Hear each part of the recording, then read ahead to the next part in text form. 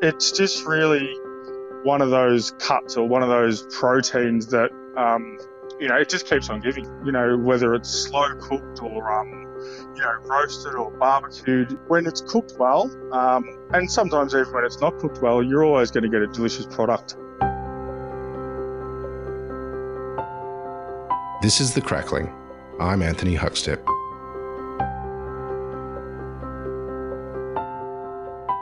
Growing up in the regional Victorian town of Warrnambool, Jake Nicolson had no idea of the level of skill, camaraderie and influence the world of chefing could possibly have. But after beginning his apprenticeship with one of Australia's most influential operators, Ala Wolf Tusker, he began a journey that has led him to run some of Brisbane's best restaurants. Jake, you're at the helm of 8 or 9 restaurants that are leading the way in Brisbane's culinary landscape. What's it like managing and ordering food for so many venues? Oh, well, it can test me out on occasions. Obviously, the restaurants come from many different cuisines. So we have Chinese and Japanese. We have an Australian heritage barbecue and grill. And now we, of course, have a French bistro called Bisou Bisou and Iris Rooftop, which is Mediterranean. So, yeah, it keeps me busy enough. I've got some great guys in place and the head chefs know how to do their thing. But, definitely get the runaround on occasions. But, yeah, it's been exciting.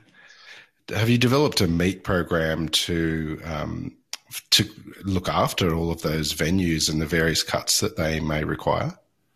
Yeah, I mean, look, each of them have their own specific identity. So if you consider Bisou that we just opened, it's a French brasserie, and that features a beautiful a rotisserie grill, which we have things like, beautiful crispy skin roast pork belly and things like that, but even things like lamb shoulders and your traditional chicken on there. But, a big favourite has been the roast pork belly that we put on there. And then over at Donachang, we have things like, roast little baby suckling pigs and, of course, the Chinese cuisine promotes quite a lot of meat eaters and that type of thing there. So Blackbird really has been our, flagship, I guess, for, heritage Australian barbecue and grill. So, we've had some great pork dishes over the time there, and, we've had a big close connection with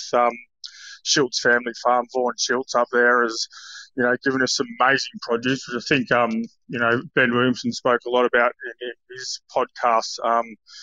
Vaughan is, a man on the land. He's definitely a farmer that knows what he's talking about. And when it comes to pork, he's the man we see when we're up here in Brisbane. So Blackbird features his beautiful pigs quite often.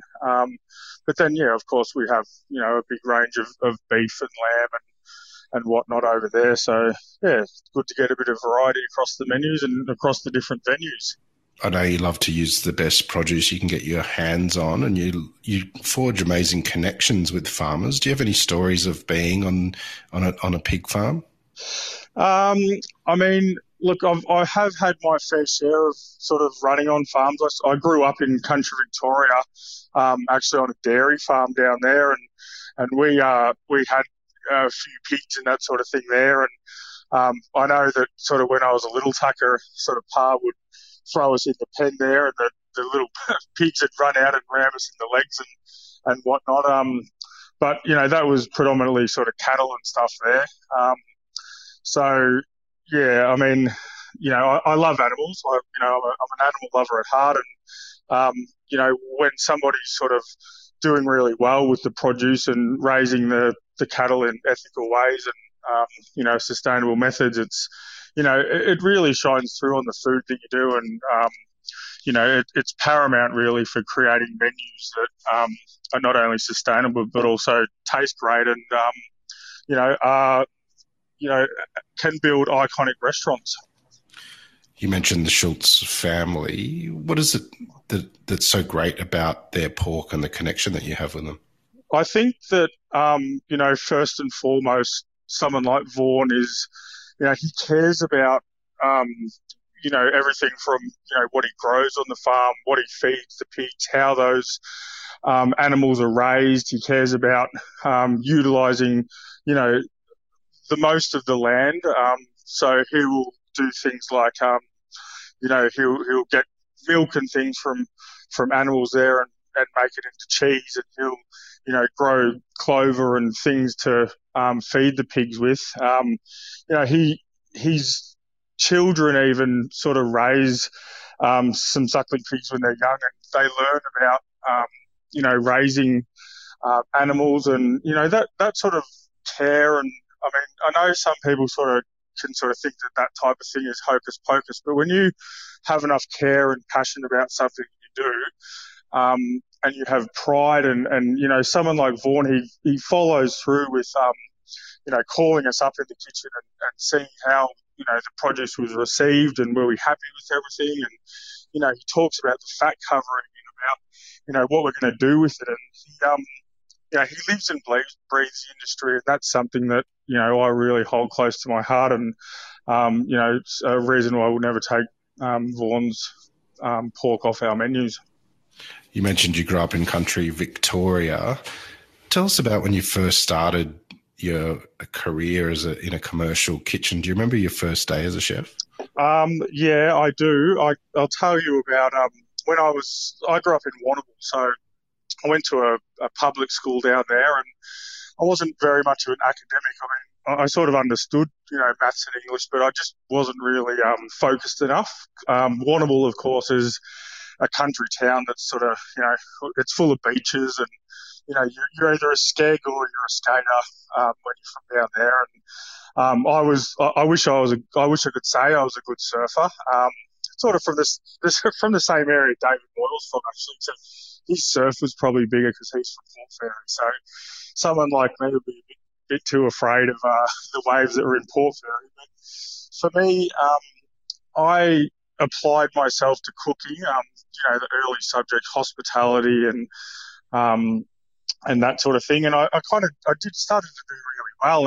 And from there, I love doing work experience because, I mean, to be honest, at that stage, you used to earn $5. I think you still do earn $5 for the work experience. And I would go into the local restaurants and get to hang out with the chef for the day and basically just wash dishes and things. So I did that about 3 or 4 times. I think it was just another way for me to get out of school, to be honest. But, I slowly saved up a little bit of money, and I was pretty happy about that. And a job became advertised at school on the wall.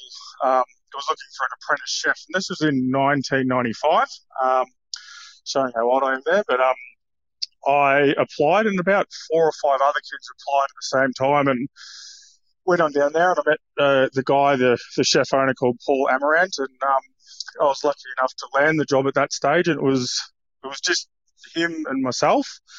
Basically, we were famous for $5 pastas and also seafood platters. Mostly was fried on those seafood platters. They were giant platters, and I took real pride in sort of, fanning my rock melon really nice and spreading the chips and the calamari over the top and that sort of thing. And I remember the first day in the kitchen, really, we did service, and I was sort of like, well, who's going to wash all these dishes, Paul? And he's like, well, that's you, mate. And then it was head down, bum up from then on there. So, I would cook all the food, serve all the $5 pastas, fry all the chips, and then I'd have to wash all the pots and pans and all the plates at the end of it as a reward. But I loved it. Like, I loved, the challenge of it. I loved being in a kitchen. I loved wearing the checkered chef pants, and where that sort of brought me to was,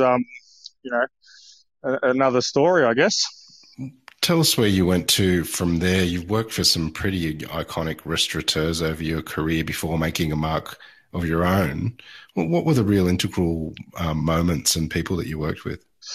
Well, I mean, strangely enough, working for Paul Amarant and doing those $5 pastas, there was another side of him actually that he would sit me down at the end of service, and we would talk about, where the industry could take you and where it could lead you. And he'd actually done a small amount of time at the Waterside Inn in London, in England. And so he would show me through his photo albums back then, and he had a big tall hat on, and and for someone who grew up in country Victoria, I didn't really sort of envisage that your work could take you overseas or you could travel, or it was all new to me. So he sort of painted a picture that the world was your oyster.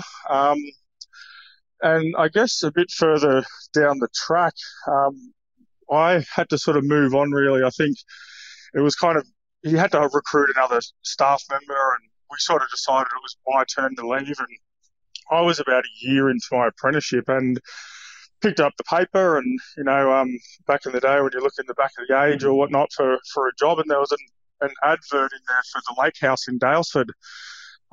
And I applied to that one. It was about an hour and a half to 2 hours drive from Warrnambool. So as an 18-year-old, I think Dad might have drove me down there. I was still yet to buy a car, and turned up and walked into the lake house in Daylesford. And you couldn't believe what I saw. I just couldn't believe that hospitality could be this amazing. I just couldn't believe that a restaurant could have so many happy people in the same place. And that's where I met Allah, and sort of I finished the rest of my apprenticeship there. At the same time, a good friend of mine, Karina, she's now at the Slope Inn, and she was another of the apprentices that got hired that same week. So we did our apprenticeships together. So very lucky there. And I guess from there, Allah really she promoted local produce before that was really even a big thing. She obviously her and her husband Alan had been slowly building Lake House up over the previous decade before I got there. But from what I saw, it was just growing from strength to strength. She was promoting the local farmers and the industry, and more and more cars were starting to arrive in Daylesford. And I was learning about dining out and celebrating food, and drinking beautiful wine, and picking mushrooms on the side of the road, and buying chestnuts, and preparing the food from the land. And that was really the basis for me for my ethos that I've taken with me from to this day. Alla Luftaska is one of Australia's most respected and awarded chefs and restaurateurs. What was she really like to work with? Well, I was lucky enough that I was one of the last apprentices that she was still full-time in the kitchen. I mean, I always refer to her as my culinary mother.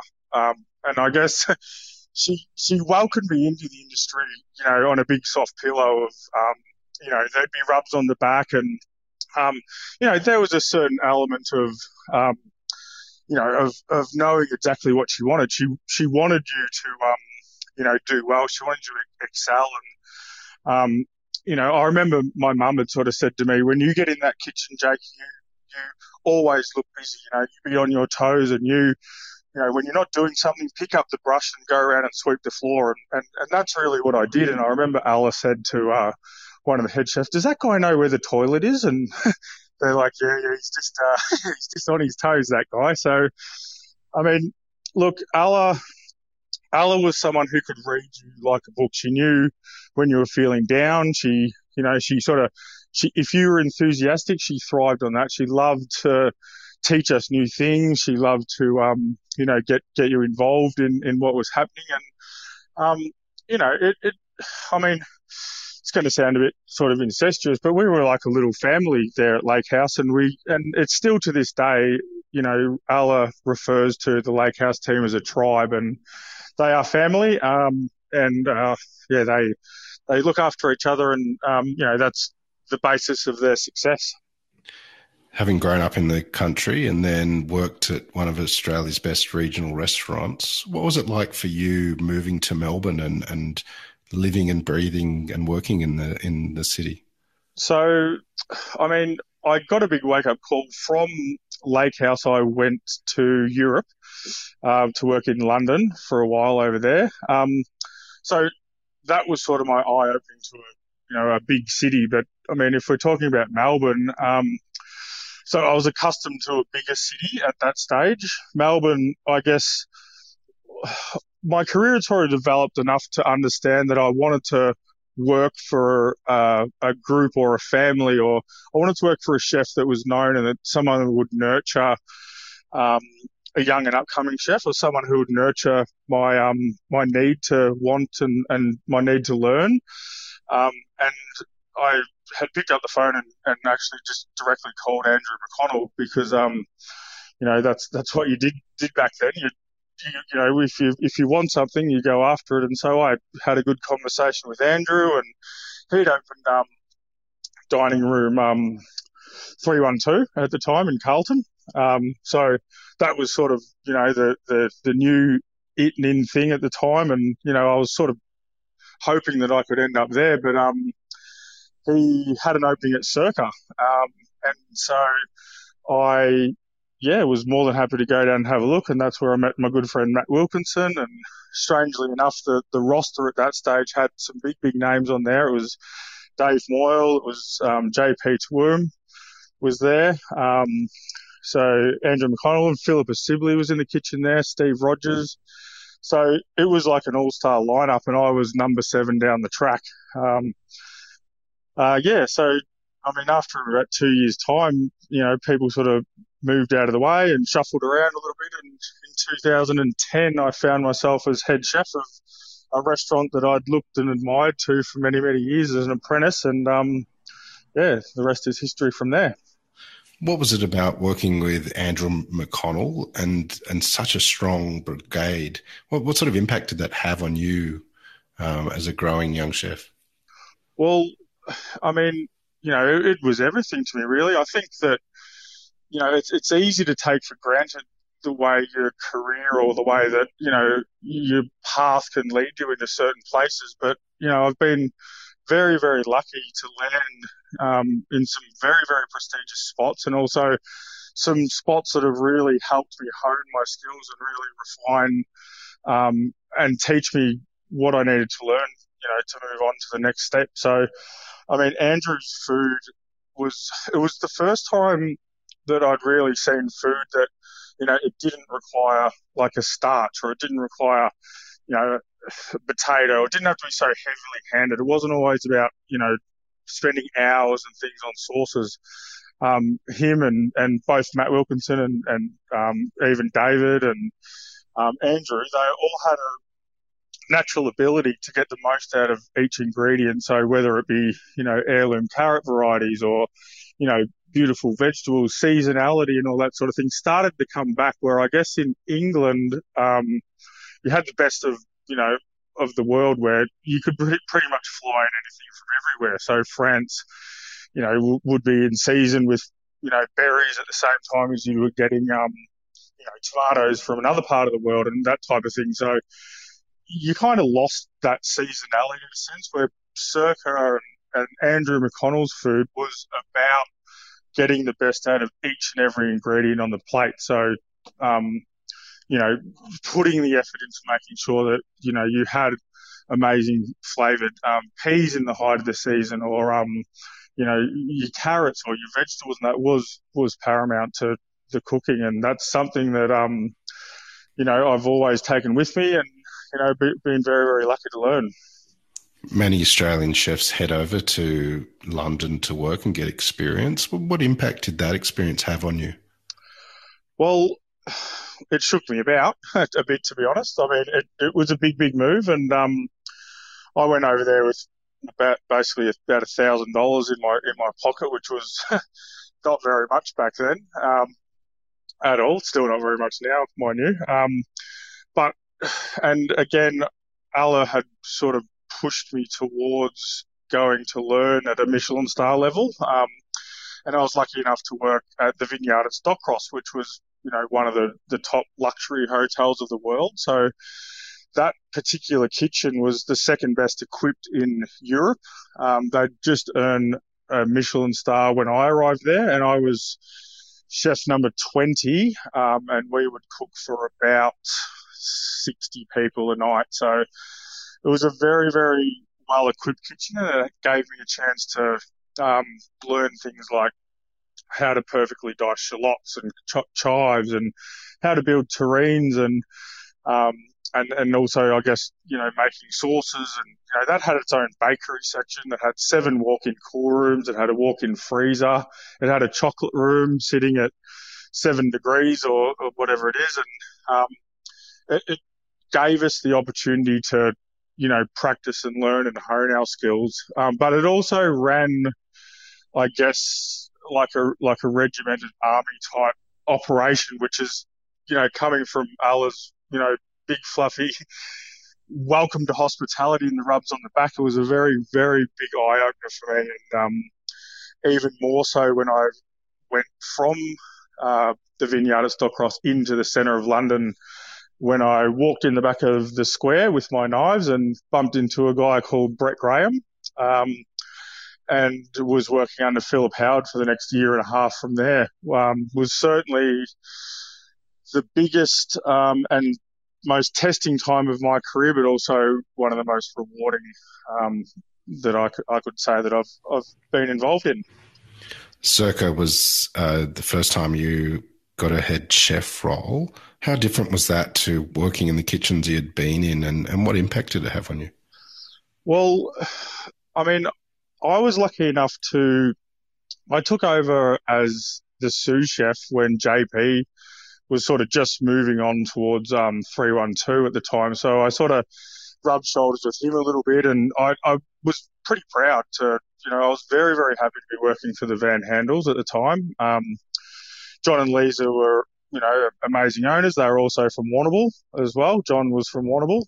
So a bit of hometown blood really was, which I took that with a lot of pride. And I worked, Matt Wilkinson and David Moyle were both dual head chefs for a couple of years while I was there, before David moved up to the Beach Hotel at Byron Bay for a little while. And I was Matt's sous chef for about 2 years. So I was sort of in training at that stage, but also I've really enjoyed the opportunity trying to give Matt every opportunity he had to excel as a head chef. And I really enjoyed being that connection between him, the producers, and the rest of the team. So when I sort of had the opportunity to take over in 2010, it was like a reward to me. It was something I really, really wanted. I guess in the years beforehand, like as an apprentice, I would sort of save all of my money to come and dine at Circa, and Michael Lambie was the head chef at the time then. Circa held 3 hats at a certain period of that time, and 10 years later, when I took over as head chef, to me it was it was just a huge tick for me in my career, and it was a job that I held in very, very high regard, and still to this day, it's sort of something that, I'm just so glad that I've got that on my resume, that I was head chef of Circa the Prince. How did you end up in Brisbane? Well, it was a few years later. So Circa sort of went through a bit of a transition where, if I was to think about anyone who I wanted to work with in Melbourne at that time, because strangely enough, as head chef, I always sort of still knew that I had more to learn, and I've never been someone who wants to climb ladders before I'm ready. Like, I always, I believe that it's still possible to learn things off everybody, like whether they're in the kitchen or they're not in the kitchen, whether they're the kitchen porter or they're the front of house manager or anyone. So I still had a real sort of drive to learn from Paul Wilson. And I mean, he is obviously, an extremely talented chef, and, comes with a wealth of experience. And just strangely enough, he took over. The Melbourne Pub Group came to Circa, and I got the opportunity to work with Paul Wilson for a couple of years.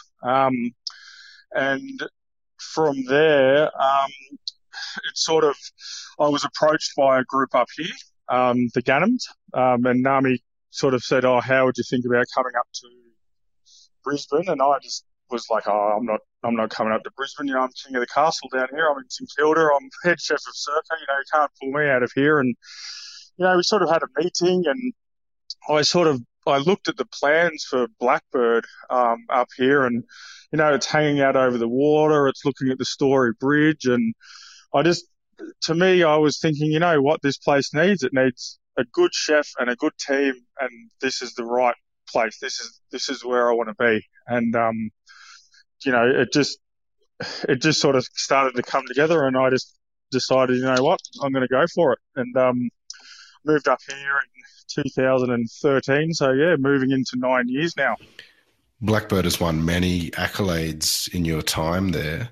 And it's known for the amazing meat program and offering that you have. Tell us about some of the pork dishes that you've had over the years that have been really successful. Yeah, so a lot of the time we utilise the whole suckling pig. So we, sort of early on in the piece, we contacted Vaughan, or I think he was kind of a friend actually, or one of the family members. So yeah, we got hold of him and started sort of working a lot with his suckling pigs. And we were also able to get things like pig's blood and that type of thing. And we started doing dinners called Many Feasts from One Beast. And what we did was we tried to produce as many different things as we could out of suckling pigs, or out of even a bit older pigs.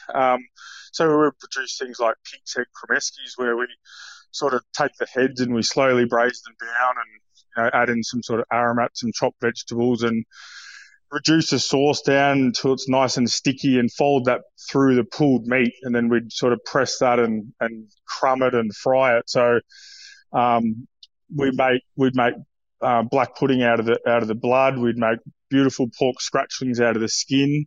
I think we introduced another dish. Actually, Andrew McConnell had sort of brought it out, and it's a silk purse, and I'm sure you've talked about silk purse before on this podcast, but a silk purse from a sow's ear. So we introduced that up here, really, just trying to see if people would like our stuffed pig's ear. So it's a pig's ear that's stuffed with a chicken mousseline that's split with garlic butter, and we served that with sautéed snails and a green goddess dressing. So it's basically like a slow braised pig's ear that's then between the skin and the cartilage, you split it up, and then you put a chicken mousseline that's sort of split with garlic mousse, and then you crumb that and fry it, and that's how you make the silk purse out of a pig's ear. So that one was pretty popular. We have over at Iris Rooftop, which is a bit of a Mediterranean vibe. We've got a very popular dish over there, the pincho ribs. So pincho basically means like spear, and it's we do some slow cooked ribs. They're glazed in Fino sherry and served with macadamia nut honey. Those ones are very popular up on the rooftop when the sun's shining, and the sort of beers and stuff come out, and people are sort of licking their fingers over that one.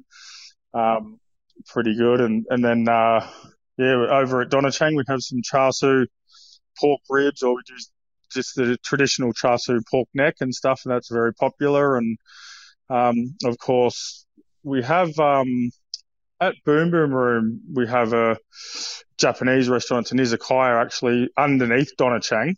And then we have just traditional street food type stuff like katsu sandos with bulldog sauce, and we also have a beautiful pork rib tomahawk over there that's pretty popular as well. So I think like from a younger age, actually when I was working at Lake House back in the day, I think sort of Allah introduced me to a lady down there called Judy Crow from Western Plains Pork. And if I can tell you a story about that, it's quite interesting actually. I entered a competition called the Borges, the Ferran Adria Scholarship, and basically it was a cooking competition, and strangely enough, that cooking competition was held at Circa. And this was in 2004, so it was a long time before I was actually working there. Um, and basically, the judges at that time were Matt Preston, Shannon Bennett, Andrew McConnell. I think John Lethaline was actually the judge, and it was in the final. And so I actually used the Western Plains pork from Judy, and I rolled the pork belly nice and tight up into a roll and tied it with string, and then I slowly braised that in like an aromatic sort of stock until that was really nice and gelatinous, and then pull that out and then re-wrap it again in cling film and basically allow it to set overnight until it becomes quite firm. And what I did was slice through that pork belly, sort of like a steak, but it was like when you pan fry it, it's beautiful and crispy, and you season it well. It does spit everywhere. You can burn your arms pretty easily, but I mean, if you get enough of the liquid and stuff out, but I call it a crustiana pork, and the dish I did was crustiana pork. It's a rolled belly, slow cooked. I did it with cauliflower puree, scallops, and a black bean vinaigrette. And the judges, they absolutely loved it, and I won the trip and ended up doing a little bit of a stint over at El Bulli for that one. How different was the El Bulli experience to what you had known up until that point? Well, I I was just a little boy I was a little fella up from the country. All of a sudden, I was in Catalonia, in El Bulli. It was very different. It was a big eye opener. There was 36 chefs there actually cooking for 50 people. There wasn't many ovens and things around. There wasn't many things that I was familiar with. But look at that end, at that scale, to be at the number one restaurant in the world at that time was, an unbelievable experience. Look, my jobs when I was there was, I even cleaned the rocks on the road. At the end of the season, we actually went out onto the driveway where the cars would drive in. Not many cars would drive in, mind you, and we'd have to pick up all the rocks, and we'd wash all the rocks, and we'd wrap all the rocks and put them all into a container. And then at the start of the season, those rocks went back out onto the road. And so, that's outside. What was going on inside was on a whole new level. You're known as one of the best protein and meat cooks in Brisbane, if not Australia. When it comes to a pig, though, is there a cut that you prefer, and can you tell us how you cook it? Yeah, I like St. Louis cut pork ribs. I know it can be a bit sort of like American barbecue, but if you look for the St. Louis cut, actually it has it's almost like a belly layer of meat and sort of fat covering. It doesn't have skin, but they are very, very sort of juicy ribs. And I always slow cook that. It can lend itself to so many different cuisines. You can put Asian flavors. You can do it through master stock. You can, use achiote rubs and do Mexican type flavor, or you can just do sort of traditional barbecue and stuff as well. So, I really love to use cuts like that. People can't get enough of those type of things. I think that trotters are another amazing ingredient as well to always have in your kitchen. I was lucky enough to spend a little bit of time, and I'm talking about a day or two over at St. John in London. They're very big advocates for pork and, of course, simple cookery, done really well. And they have this stuff called trotter gear, which I'm sure you've heard about, but they basically always have it in the fridge, and it's basically slowly cooked and pulled apart the meat and the gelatinous substance off trotters, and that is used in a lot of things, sauces and soups, and added to salads and whatnot, and like those type of things. I think the thing with pork, it's extremely versatile. You can have it for breakfast, you can have it for dinner. It's things like smoking. You can smoke your own bacon. It's charcuterie. It's like, if you take a beautiful piece of pork shoulder and slowly braise it, and some aromats and some stock, and then shred it down and add that back with some, fat and things. You've got a beautiful rillette, and it's just really one of those cuts or one of those proteins that it just keeps on giving. Like it just, I've seen it used in desserts. I've seen it, served as a main ingredient. I've seen the primals used. I mean, a loin of pork, whether it's slow cooked or roasted or barbecued, it's when it's cooked well, and sometimes even when it's not cooked well, you're always going to get a delicious product when you choose the best product. You've got almost 10 restaurants that you're looking after in Brisbane. What's next for you? Will there be more restaurants on the horizon? Well, I mean, never say never in this industry. Look, Brisbane is, an ever-changing and ever-growing market. I think that, for anyone sort of listening that's, thinking about the lockdowns and, how grim this year has been, I guess on a positive note, the industry, it can bounce back quite quickly. And what we've really seen up here in Brisbane is that, restaurateurs are, looking for new market, and, the business has sort of pivoted, and,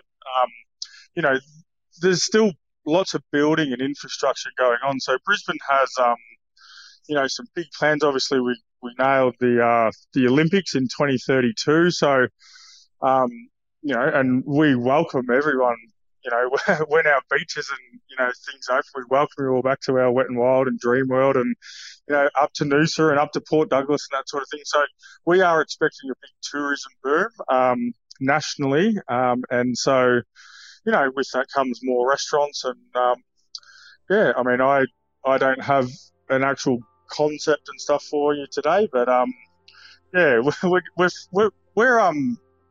we just opened 3 in the last 6 months. So we had Boom Boom Izakaya, we had Brissie over at the Hotel X in the Fortitude Valley and the Iris Rooftop. So, look, I think the rest of this year is done and dusted, and then, who knows next year.